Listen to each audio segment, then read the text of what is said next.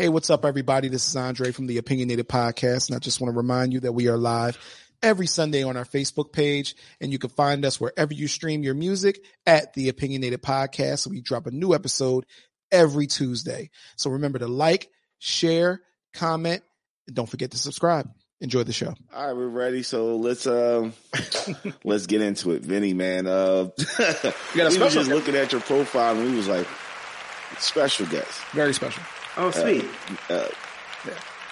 Yes, listen, man, we were just going over your profile and reading the shit. I'm like, dude, you had your hands in so many pots. I'm like, we have to get this guy.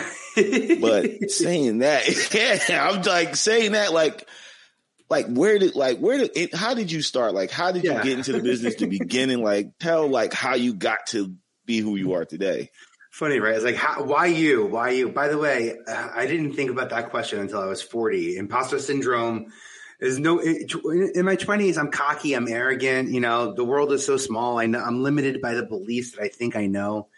So I was invincible, to be honest. I have a lot of fortitude. I didn't like being compared to other people, so I tried to do different things. Like I went out of my way to make sure that like, and maybe this is bad to say, but like part of my defense mechanism, my coping mechanisms as like a teenager were like, don't do anything that everyone else is doing. Cause then they're faster than you. They jump higher than you. They make more than you. Just do something that's so radically different that people can't compare themselves to you. It's literally my MO.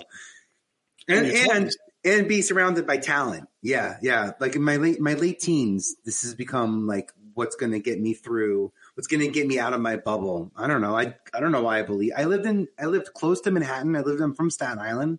Okay. Broadway wasn't fancy or extravagant the way it is now. It's not safe the way that it is now. You know what I mean? Like, yeah. Is anywhere safe? Yeah, right. Well, yeah, right. Like, is anywhere safe? But yeah, exactly. I'm thinking back when MTV, when New York looked like the Batman version of New York before Disney and TRL got there, right? Man, I don't know what it was, but you're talking 80s. Yeah, 80s, yeah, early 90s.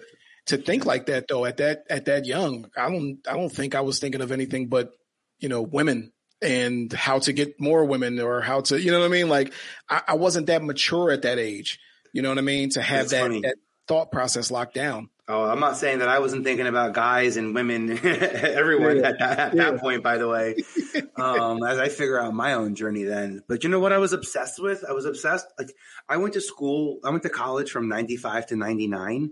Those were big years in tech. Like, I mean, I saw the hard disk come and go, VHS to get beta to VHS to micro VHS. I was prepared. I was the dude on my campus that like scanned all his friends' photos into the scanner so they can have like, I don't know, GeoCities pictures or like, we didn't have Friendster, like I was that guy. Even when I got to MTV for the 10 years I was there,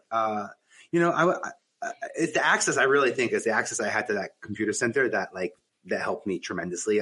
Fixing everyone's papers why I use different fonts on different shows and show Bibles or show pitches and all these different reports turned into casting one sheets. It's so weird to say. I was in that computer center for so long that I got good at databases, and I took out an ad on Backstage, which is like a place where you go to find a non-union talent.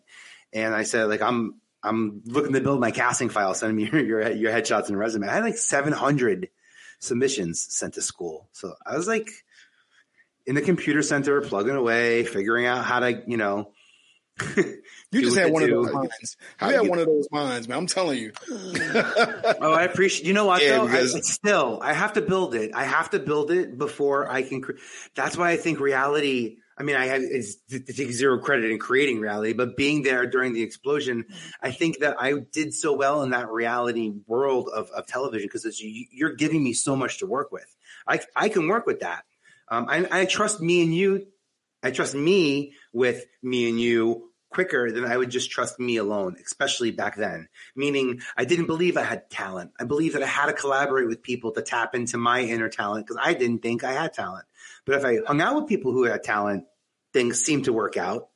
And for a long time, I built, my friend group, my career group, and then your career group and your friend group become the same thing. Right. That's where it gets good.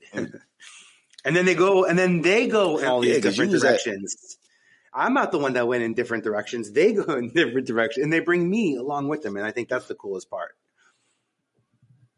That's beautiful. Yeah, that's exciting. But like you talking about MTV, you was at MTV coming in at the height. Cause I think at that time it was, you said the early 90s, 97, you had just had Yo MTV Rap starting to go off. Then you had one of my favorite shows, Beavis and Butthead, which everybody was into. And then you start getting into the reality shows, The Real World and Roll Rules. So like MTV, like to be on MTV, you had to be somebody to be in that building. Oh yeah. I thought so too. I wasn't. I was no one in that building. But I was just someone who met people. It's so weird. I was not hired for what I knew. I was hired because of my database. I got hired to do Wanna Be a VJ, casted Choose or Lose team. So I was always doing these big nationwide searches. So I worked on Fox News, Hannity and Combs first, and then a producer brought me over to MTV, and a producer brought me inside MTV, and then when they were ready to build the talent development department, there I was, the guy who could wire 2 VCRs together to edit when all the executives were spending $5,000 in the edit bay because they didn't know how to wire 2 VCRs or have the time, to be honest, to understand how to pause, record, and edit, on 2 VCRs. And I had the infrastructure. I digitized my bosses. I was the one that went around the building, and I was like, we need to put our information in digital. We shouldn't have these Rolodexes anymore. We're going to know more people than I was this person who's like, they're coming. Technology's coming. Yeah, bro. I got to MTV. Like the height of Flicks. I mean, what was that? It was what was it called? Napster? No, yeah, Napster came out Napster. Right in 99, right? Crashed my computer about 1 billion times. Yeah. Wait, if you could actually set the time on the VCR though, then you were a wizard. Yeah. You were a wizard. So if you were actually beyond the slow play, long play, I had that all figured out. Put the tape over the little thing you can pop out the lock on the VCR on the tape so it doesn't record over it. No, I got to MTV just as Ed and Dre, just as Yo MTV had left already. Tyrese was at the network. Tyrese was holding down the conversation, and when Tyrese left, it was our department's responsibility to find that replacement. I think it was Tech, to be honest. Tech from Real World Hawaii. He was the host of Direct Effect. Like between Ananda, first it was Ananda for like 3 or 4 years. Ananda's the one who brought me into MTV, by the way. That's like the one you say the one person can change your life. Ananda changed my life in an hour. She picked me out of the crowd in Times Square. I got to ask Whitney Houston a question. I was all ready. I was going to ask her I was going to ask Whitney, what's it like recording with Mariah Carey on the Prince of Egypt soundtrack? And then when the stage manager points to Whitney and she points me out where I am, and she goes, he's going to ask you the question. And she reads the question, and I see Whitney say, I'm not answering that question. Classic Whitney. I was like, what? Just like, no. And Ananda was like, oh, honey, it's not going to work out, but thank you so much. I was like, if you need anything, I'd love to come back. And she's like, tomorrow we're doing a very Busta Christmas special. And I was like, wait, I want to come to a very Busta Christmas special. Are you kidding me? That sounds like throw me in the audience on that. And she's like, here's a casting director. And he's like, if you have like 20 friends, suddenly now there's a chair and Busta is going to go through and just kind of like read Christmas carols and kind of do it in his own way. So every time that circulates, you see me like a romper room. I'm like the dude on the floor, like swaying side by side, just being part of pop culture and happy to bring, and I'm bringing people in. This is what Ananda did. She kept the door open wide enough for me to get my foot in so I can start bringing people in. And when you can prove yourself to be a source, especially to a platform like MTV where there's so much movement, and they had just moved into Times Square and there was a lot of growth happening. I came in at a time where I could reveal that I had some access to some talent, by the way, mostly because of that 700 person blast that I put out when I was in school. So that worked out well. Yeah.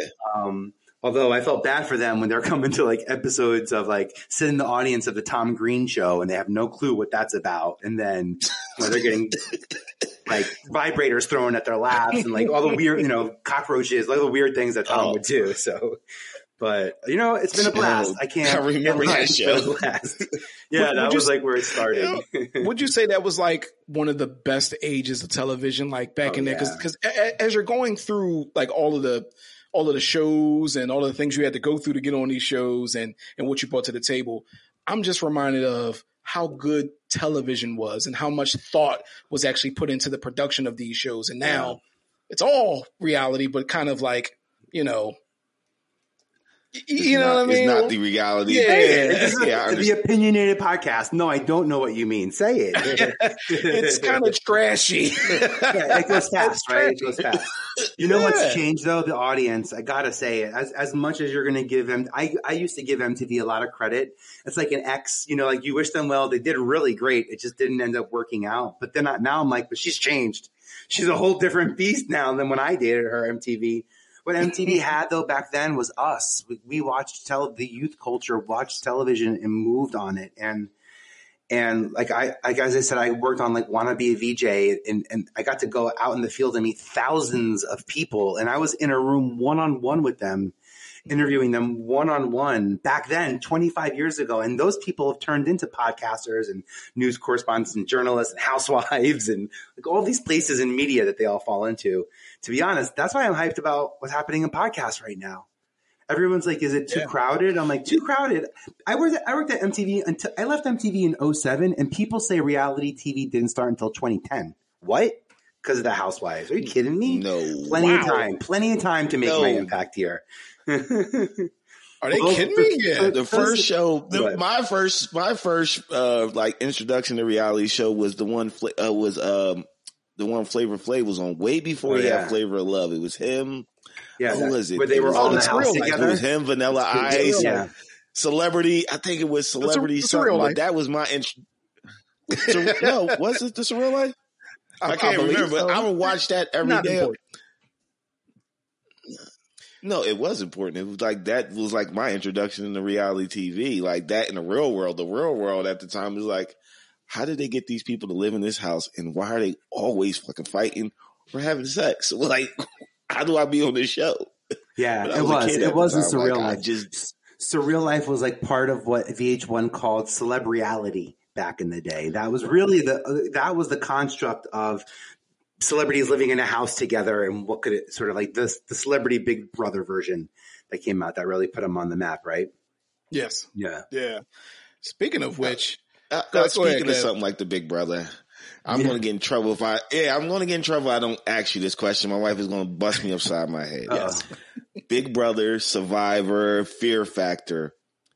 You had a hand in this show called The Challenge that I think it comes every Wednesday. My wife leaves the room, make sure she doesn't fucking say anything to me, goes there for hours and watches. I'm like, this is Fear Factor. She was like, no, this came out before Fear Factor. I'm like, it did? Like OG. Like when I was just, it was OG. She has me watching. I'm like, holy shit. Like this is Fear Factor, Survivor, Big Brother, all wrapped in one show. Like when they came to you with that idea, did you look at it like, or did you see like it could work? See the potential. Oh, that's brilliant. Yeah. By the way, Challenge is, we're pre-Rogan, pre-Fear Factor. At a point in time, I think in game shows where Anderson Cooper is the host of a show called The Mole before he even became a CNN host. So I can even go back really deep into my timeline here. That. The Challenge, you want to know the sickest thing? The Challenge, Bjorn and Murray pitched MTV The Challenge. What they did was they were looking for a way to grow the brand without needing more road rules.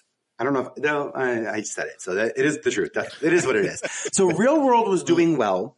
Road Rules stuck around because it gave us new talent, an excuse to do something new with an audience, with talent that an audience was so deeply connected with. Because like at that point, Real World, they weren't seen as contestants or participants. They were like special subjects of something we spent a year with or 6 months, kind of scrutinizing and living with. We had a real emotional connection to them. To push them to a challenge was interesting because we were invested in them.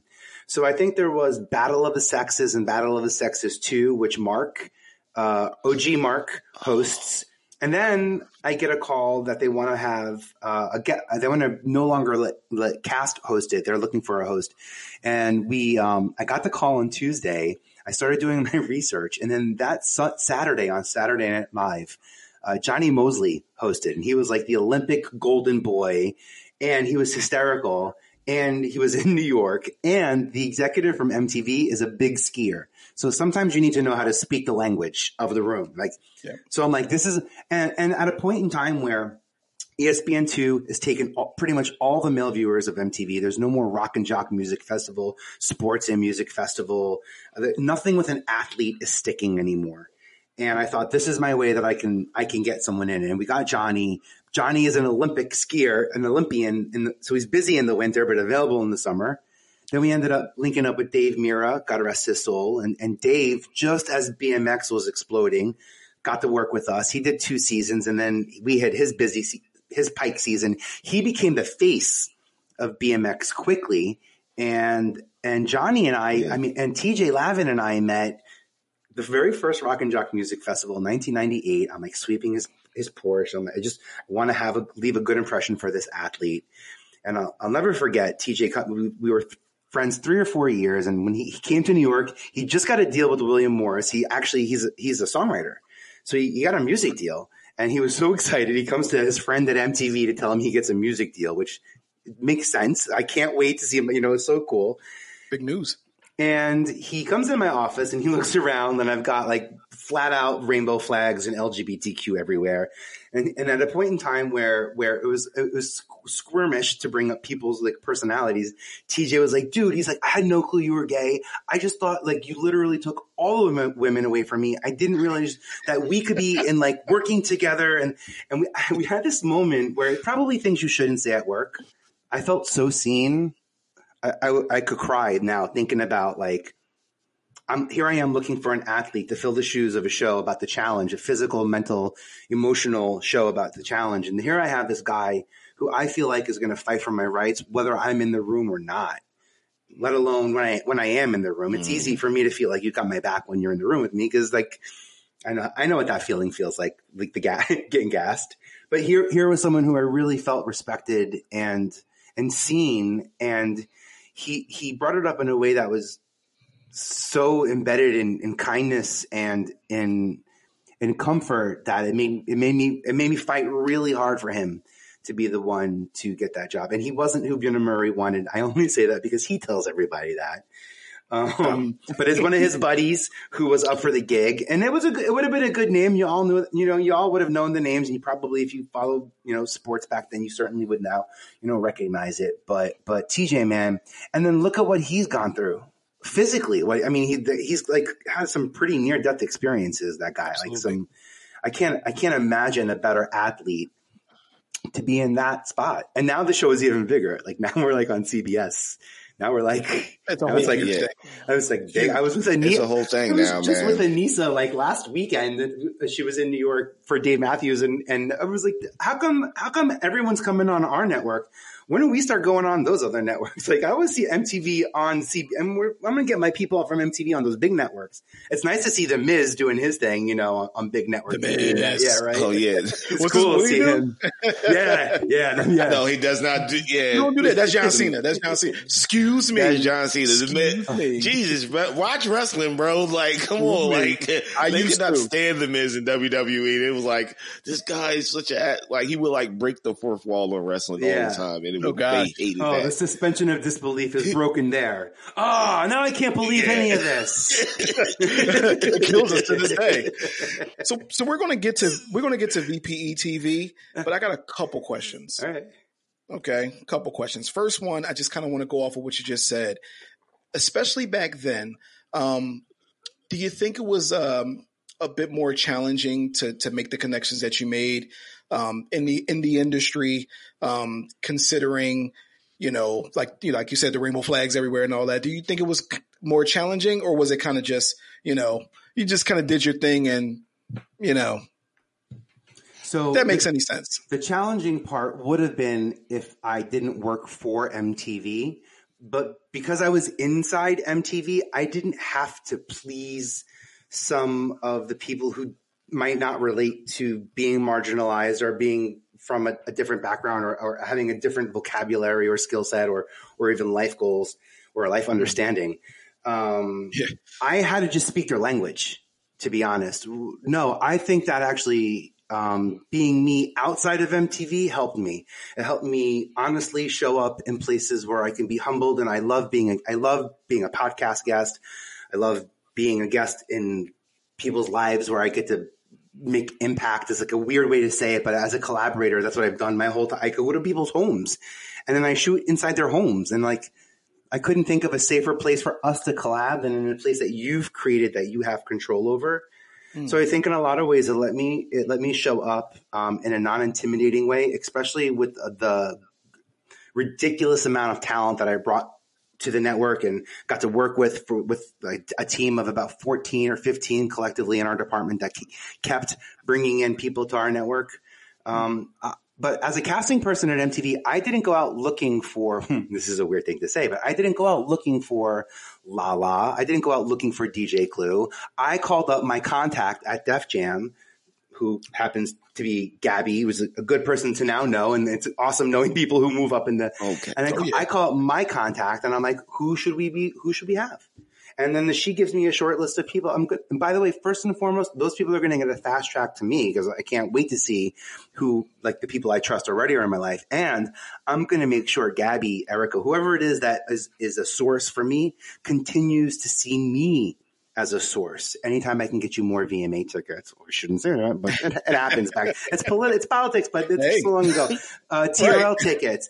You got a new launch with a new artist and like they can host. All right. Like, let's bring them in. I got 2 shows that I'm looking for hosts on. Let's see if we can work together. Cause I'd rather go to dinner with you and hang out with you and your artist and spend time with you than some other random person that I have to introduce to my world. Like there's like a weird piece of, that part of it who I want in my life. And those people, those connectors are big connectors. Those are people that go on to be production company owners and EPs or showrunners of multiple types of shows. But that was a big thing for me, was not to necessarily look for what I was doing. Cause we worked with those people ended up becoming gigantic, big stars. And, it's in all the conversations. It's the details. I talk to 100 people doing VJs, or that means I'm talking to radio DJs.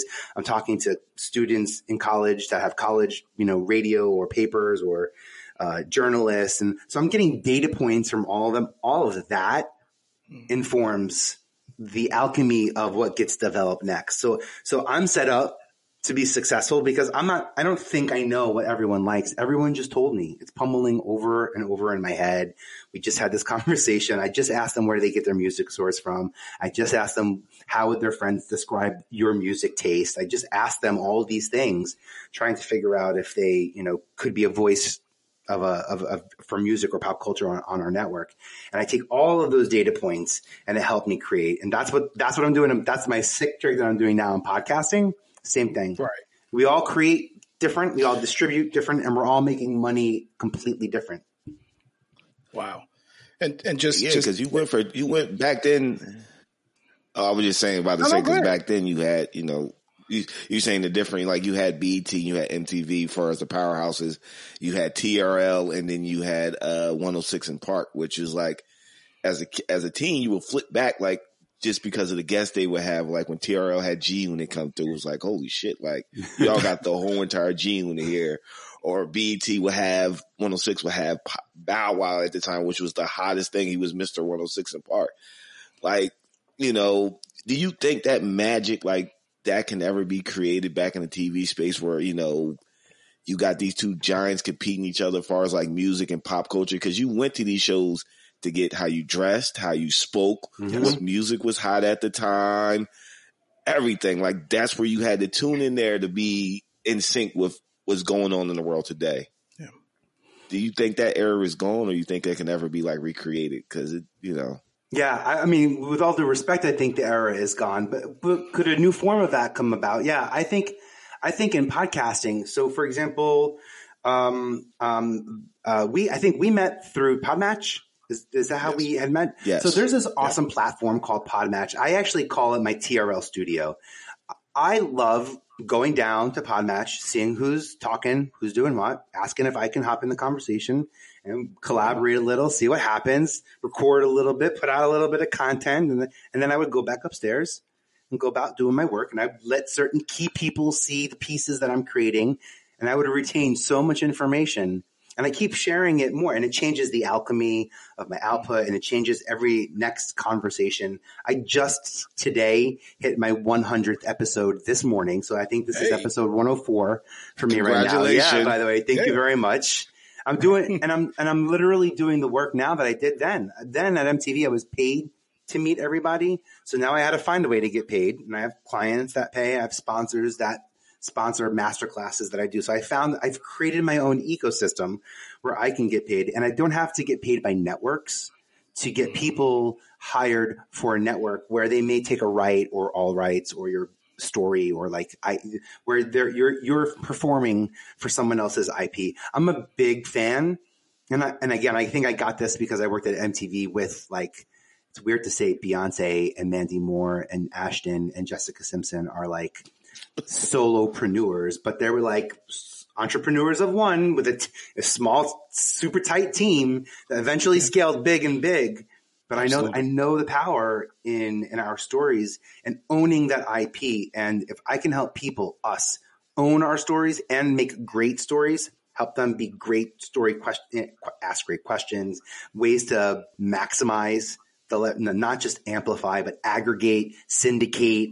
We're on, is this podcast, for example, on IMDb? Are you getting your credits on IMDb? Is it a data point that's talking to Google that tells Google all the guests you've ever been on have been on this show? Are the awards, being connected in a way that helping you get discovered? I can now help people who own content leverage fame, leverage content, leverage visibility to increase their shareability so they're more discoverable and consistently more discoverable, not just like a one-time gig, but building the ecosystem for it. How do you navigate with so many podcasts out there and being on so many different shows? Like, how do you navigate the waters of saying, these guys got it? All right, maybe a little bit more time. These guys have it. I liked how the show was laid out, but the host is not really like popping off the screen. Like, how do you navigate the waters? As a guest, I mean, I'm humbled and honored to be here. I have no judgment. I'm not judging or criticizing. I don't come in with a critical eye. My podcast strategy now is people, not podcast. I'll tell you what, there's some really cool things I've seen. I've seen things like people who talk about mental health will have a disclaimer sometimes before their podcast. So I saw someone once ask me if I would read the disclaimer, which meant that now I read the disclaimer. So when they sent me the email, it said disclaimer by Vinnie Potestivo, episode with so-and-so. And I was like, this person's going to get me to listen to me and then share me with everybody else because I did the disclaimer and they're going to get me on the interview. That is so smart. Like that.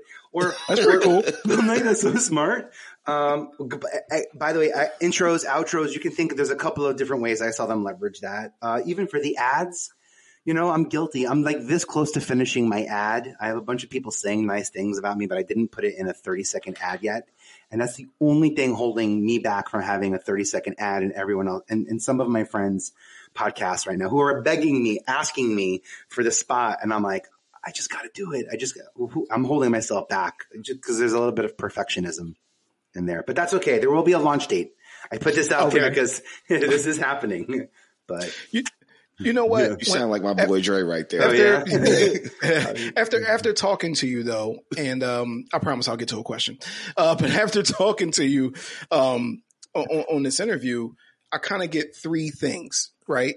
Three major things that stick out to me that I feel like are important to you. And that's genuine connection, You know what I mean?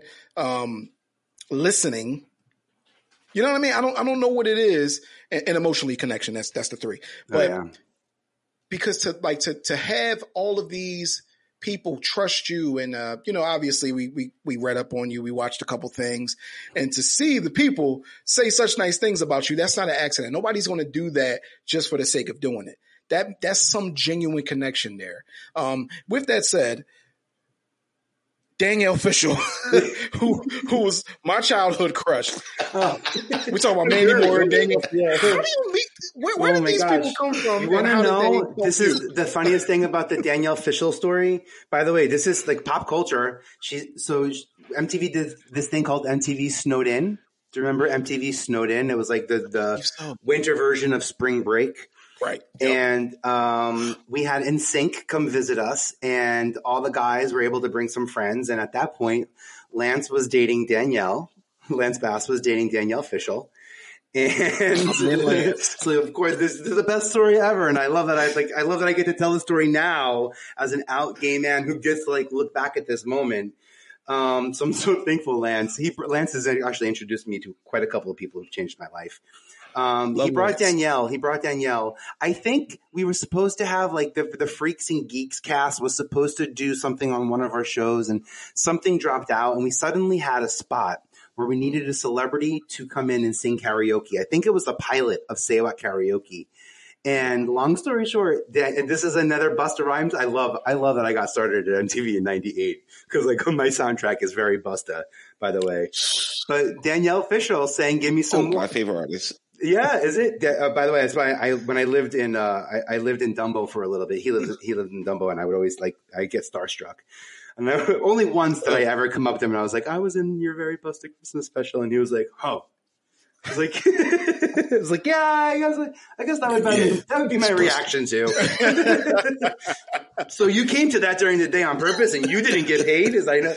And she sang "Give Me Some More," and or the version of it that MTV played, and it was a standout moment. And then 3 years later, when MTV was looking to take that show and bring it to Spring Break, bring it to the Summer House, when we were looking for a new VJ, Danielle's name came up on a short list. So we called on her and said, "Hey, you did really well in karaoke. Kind of makes sense. And if you ever want to host, come on in." And we met her in LA, and it was cool. It actually kicked off her hosting career. And afterwards, after hosting on MTV, she went on to E! in the Style Network and has done really great. And her podcast now, and super cool. By the way, it's so cool. I got to work with Topanga because I watched it. I was like, my man. That was like, see, that's what I would lose it.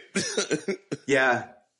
Yeah. Your job sounds so freaking cool. I would lose my mind with being around these people. I'd be so nervous. Yo, I watched that show. I listened to that album. Vinny's got a job to do. Why these people cool? I know he has a job. That's the thing, man. I would lose my mind. I think the coolest I've ever been is what? No, go ahead. No, I don't. No, I'm listening to you. You're our guest. You have the interesting story, the interesting life. I didn't watch MTV necessarily so much, but my brothers and sisters did. So Danielle Fishel was someone I got starstruck. Nick Cannon was someone and when I started working with Nick before we officially did Wild 'N Out, we hired Nick to come to MTV. To be honest, we hired Nick to come to MTV to replace Carson. Nick was most likely going to take over TRL. Nick didn't want that job, that schedule, and really fought hard to get Wild 'N Out picked up. And it's actually a big lesson I learned from that kid. It was and I say kid because we were so young ago. Right. But he invested in himself. MTV said no. He went out and shot. It was Christmas break. He and Christina Milian were dating. They went out. They shot some footage a Wild 'N Out. Christina's the original other celebrity. When you look at the format. And then came back with tape to show MTV what they've, and then had to go get Cat and how to and then had to really show the level of comedic talent that we could make. You know what I mean? And I look at Mikey Day and so many people from those first few seasons that got their start there, and no wonder why it's a huge thing. And I see them. That's crazy. DJ D-Rec and Nick didn't want Wild and. Oh, I would say so MTV didn't want they didn't want Wild 'N Out. Not didn't, but we gotta get you better internet. Because remember they had to show your mama. Yeah, I am. They had to show Yo Mama. I remember that's on MTV when they were just busting. I'm like, why wouldn't you want Wildin' Out? It was like a derivative of that, but with like top level comedians, not people you was finding off the street. On the street, right? And that's what's funny about Yo Mama. This is one of my epic fails, is because Wilmer, dated. So I was kind of like Mandy Moore's talent coordinator. We met Wilmer through Mandy Moore because they dated a bit ago, and so we really kind of kept close to the. It's weird to say this, kept close to the circle. Like I met Christina Milian when she was dating Nick. Like there's really this like family kind of tie that happened. I don't know, at MTV or the circle was tight.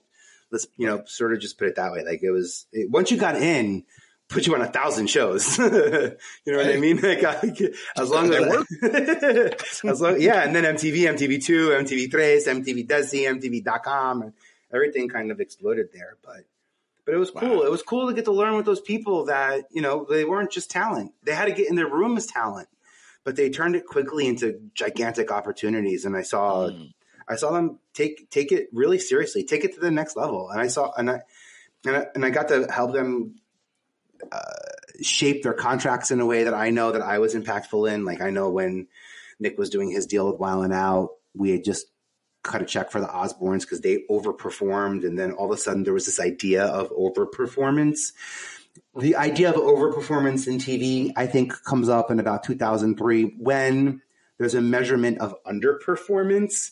So we value overperformance when we're seeing underperformance. Right. So the question was like, what do you think, how many people do you think this network is expecting the show to bring in? If it goes higher, could we build incremental, So like, I know I got to make a really cool impact legally on how deals are structured at the beginning of reality TV time, as all those deals got duplicated and, sort of add lots of clauses added for lots of different reasons. But really a powerful time to learn how to work with independent creators, solopreneur, founder, right? You agree they're founder-led businesses, right? They are their product, but they're also their business as well. That I can vibe with. And I work with like QVC brands and Sephora and Blue Mercury brands. I work with journalists, actors, podcasters who are looking for more distribution. So if you own your content, I'm like, and you write a blog, first off, do you write a blog about every episode of your podcast?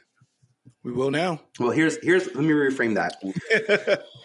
One of the benefits of writing a blog for every podcast is so that Google knows and understands what you're talking about. But I'm taking my blog RSS and I'm getting it Google News verified. And now I have people discovering me through Google who are taking my podcast RSS and my blog RSS, and they're pulling content to their websites. It's my content that people are reading. It's my visibility that comes back to me. It's my content that's being aggregated and distributed. But I have to put my content in a platform that allows mass distribution like that versus social media, where I feel most people are amplifying their content now. And most of what happens in social media stays on that platform, or not even the platform. It stays on, what happens in Reels stays in Reels. What happens in Stories stays in Stories. TikTok, I think I hear TikTok is coming out with a secondary app for podcasters, kind of like how Facebook made us download Messenger to connect, separately. Yeah. But to me, Facebook, that's a game. That's about market voice in the app store saying we've got the top 3 apps. That's going to drive me crazy if that's where we're headed. It can get murky, especially with that TikTok stuff. But that's a pretty cool thing. Now, right now, I kind of see you like where we're talking about like business. You know what I mean? And how to get your business going. And number one, thank you for those tips. Cause, we're going to get right on that. But let's talk about VPE TV. Where did the concept for that? Actually, can you explain it to our listeners and just kind of go over where the concept came from? Yeah. I mean, first off, full transparency, VPE means a couple of things. Vinnie Potestivo is my name. So Vinnie Potestivo Entertainment TV. Also, because I'm sticking with those letters, I've created the verified podcast exchange.tv. What I wanted to do was create a space where I can collaborate. And I'm looking into the future and I'm saying, I got to have ownership. I want to have ownership The same way that YouTube wants ownership over all the ads and space on its pages, the same way Amazon wants ownership over all the ads and everything that you see on its page, I want ownership over the experience of content, the context of content, and I want to be able to find a way to scale. So VPE TV for me became quickly a way to, and again, to be a source, not a story. How could I be a stage? And in doing so, to be honest, reinvent my brand, digitize my brand in a way that I didn't do in television, but do it I'm doing it the same exact way. Except 25 years ago, I would have to remove my voice from this tape, and then the network would just get YouTube, and I'd have some videos, and you guys would be funny, and I'd put some, energy to it, and it would be a casting reel. And so I've been this Zoom, Skype, talk through it. This feels so normal to me. I don't think I have to be honest. It's technology that's letting me show up today. I don't think I would feel comfortable in a podcast studio or at a TV network. My hands get sweaty and I get weird and performative, and maybe I'll calm down as I get through it. I'm about a year into my active podcast journey. We're having one. But I look back at 2006 when my first podcast back then in 2006, Fat Man Scoop and his wife created a podcast called Man and Wife. I remember that. Oh, do you? Yeah. That's so crazy. My wife loved it. It was cool because back then you needed access to microphones. So the only place to do that was late night at a radio network or station where you could, record. I remember hearing it and I was like, I think that you guys should record this, because I know he had the equipment, and I was always impressed that Scoop had that level of equipment, lights and microphones. I was like, you should record this in bed. I want to hear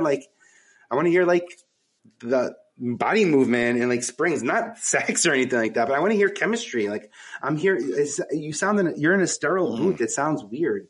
And we took that idea, went to MTV New Business, and we said to MTV New Business that this is a podcast. It's 2006. Podcasts are now on iPods. They're not on iPhone. Podcasting are on iPods, but not iPhones yet. That becomes a big data point in 2007. So in 2006, we get MTV.com to invest in manandwifetv.com, I think is what it was called back then. And then in 2007, when the podcasts become an app on the phone, I turn over to the development team and I say, hey, we just got $100,000 greenlit for this website series for this podcast. Wouldn't it be crazy if BET came in and stole our show from us? Or do you want to do a late night talk show about? So I'm like, I had to have leverage. I needed to have, immediacy to it. And I wasn't going to be honest, I grew up watching MTV at the point where just when I was started to work there, just when I became aware of MTV, to be honest, so 97, 98 is kind of when I got to college is when I had access to TV. Loveline wasn't for me. Those weren't the types of relationships that I was in. I didn't identify with Adam or Dr. Drew Pinsky. I thought that a married couple talking about sex could be really fucking cool for the MTV demographic, as opposed to two guys that are just basically making light of everything that comes across their desk, basically is what it felt like. And I love that experience, by the way. And it took me 15 years to come back to do my own podcast, to finally take the leap. And it's, my life's changed since then. It's completely changed. I now get to write a book. I'm doing public speaking. It all really happens when you put the work into it. But I found a way to put work into it without being overwhelmed, one-on-one, or here, it's just the three of us. That to me, that's digestible. I can process that. And I really appreciate what you said about listening. I can hear that. I can hear you and me. I'm not numb to what's going to happen next. That's cool that you create this space, that we can create this space to be in it together. Hey, podcasting changed our life too. Yeah, that's what. So yeah, I can relate to that. Yeah, man. I ain't gonna lie. It changed my life. It changed my life dramatically. I was going through something at the time, and I needed this. I just needed to speak to people, and it was just cool. That's why I love podcasting. It's the most, like you said, you did reality TV and you loved it, but this is real reality. There's no stop here. We got to edit this out. We got to put this in. Oh, this mic drop. Oh, let's do, it's just let it go. People love to hear that. I think people love podcasts because they feel like they're in the room with a conversation between everybody. Because you ever go in the room and you see people have an interesting conversation, you just sit there and you just want to hear what these people are talking with. That's what I feel like podcast is. Yeah. Yeah, I love that part of it. I love that part of it. Absolutely. Yeah, so we went we just actually went over our what were we 135th episode, Kevin, if you don't remember. Okay. Yeah, and we 136, bro. 136. Nice. Congrats. Appreciate it. The honeymoon is over, huh? Oh, yeah, the real work began a long time ago. But I love it. And I did music. We actually both used to make music, make beats and all that stuff. So this kind of came as second nature to us, but the talking and being able to be interesting, that was a learning curve, but I think we're getting it around 136. Yeah, because we didn't at first we didn't interview guests. Like it was just us picking random topics and us just being ourselves. And people was like, "Oh, it's so cool." And then we did a couple of guests. We have our friends come through and was like, "Yo, let's see if we can start interviewing guests." And like y'all make the show so much easier because it's just natural conversations, these awesome stories, these backstories. Like even like when we used to interview like book authors, like just talking to them, it was like, Jesus, like I didn't know y'all went through this, just to hear their story and their journey and how they got to where they at. It's so cool. That's why I love podcasting. Like this right here is the best time of my life when I get to sit on this mic, talk to somebody, have a good time for a few hours, and then it's back to reality. And you're not exhausted. Exhausted, right? You're almost energized. No. You have more energy. Maya Angelou says that creativity, the more you spend, the more you have. Warren Buffett says money, the more you spend, the less you have. I want to make sure people remember those two very different quotes from very different successful people and stop asking for our content to be emotionally and financially rewarding. Sometimes it's nice when it works out together in sync, but that's often not how it works out. So as long as you're down for a nonlinear experience, I think you're being for success. Nonlinear means be in it for the long game, right? Like if you want short success out of this, you know what's going to happen in podcasting? We're all going to be like Van Gogh. Like just when we're done with podcasting, then our podcast is going to get really big. Hopefully we're around when it happens, to be honest, because we're early enough in this explosion of content that we very well could be. NASA could pick us to send a signal to the moon. They're picking us from someplace. You got to create it to make it, right? Let them take it. So that's what and the more platforms that get created, the more content needs there are going to be. So that's absolutely cool. Because that's what I think. That's what I think is going to happen. Like everybody might have this view. Oh, I got to get money. How to get money off my podcast. Those will weed out them people, and then you'll have the people that are left is like, look, I just love doing it because I love doing it. Like I love being here. I love having these dope conversations with these people. They don't like you. You don't have to be at our studio. You're at your house, but we're still having this dope ass conversation. We're getting these dope ass stories, and it's like, because when I leave certain interviews, I'm like you said, the energy is like, yo, I can't believe I spoke to this guy. Like we had who we had on Lin May. Like we talked to this guy. He started his own weed company, his marijuana company. He was just telling us how he got started and how, the people he smoked weed with from Cypress Hill, he's sitting in there with Corrupt smoking with Method Man. I'm like, dude, like that had to be fucking bomb just to see these people in their element. And cause we was nervous at first, like when we started the interview, like here's this guy we seen in this suit. Yeah. But, he gets on here with an MF Doom t-shirt and I'm here with my Wu-Tang t-shirt. I'm like, all right, I feel at ease now. Let's just have this conversation, talk about some weed, let's talk about your business, but let's just have this dope ass conversation, this dope ass experience, man. That's the best thing about podcasting. There's a space for dope assness. Now that's the thing is that there's a space for it. You write that down. There's a space for dope assness. There's a space. It's not like we're not successful in spite of having a moment like that. We're successful because we had moments like that. That's powerful. That's also, I think, why I show up now versus back then. And I show up and I got a little stutter and I got some mannerisms and double sayings and, whatever the intricacies were all supposed to be perfect at. I don't care. I try to get better slowly. I'm changing slowly. I'm moving so quick. You might not see it. Doing good. That's practice. Practice makes perfect. When I'm ready to when it's ready for me to be big and ready, I'll be ready for it to be big and ready too. So I believe in that. Right. See, I like that. I think it's all about connectivity, man. It is about connectivity. The power of people, though. You said connectivity. That just made me think. I got to audition Beyonce for Carmen, a hip opera. MTV did a movie called Carmen, a hip opera. And I bought it. Oh, did you? Yeah, because Robert Townsend directed it. Robert Townsend created like Eddie Murphy or Raw, and like Robert Townsend was like an amazing comedic director. And I was more nervous about being in the room with Robert than being with Beyonce. It was just the three of us when she was being interviewed. I was the casting assistant on the film, so it was just my job to hold the camera. But I got all crazy for some reason. I think he's like, all right, Beyonce, now do your lines. And Vinny's like, Vinnie, you could be a director. This is your shot. Go. And I get like crawling on the floor and trying to get like these like gigantic cinematic shots. And Beyonce does her line, and Robert turns to me and says, Vin, I don't need anything fancy. I need he takes my hand 6 inches from her face. It's not going to be in focus. All I'm looking at is her eyes. I can see she can act. I just want to look at her eyes.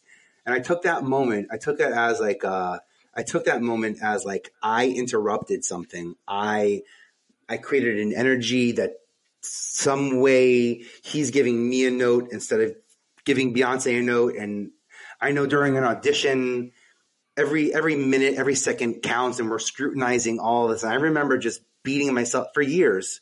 I beat myself up because I was like, I mean, she got the gig, but still, like, I was like, I can't believe I thought that was my moment to do something like that. And then as I'm telling the story in podcasting about a year ago, I realized that he wasn't telling me anything.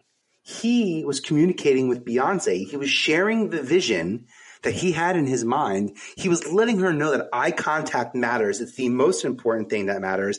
Nothing else matters other than eye contact. And he didn't even have to tell her it.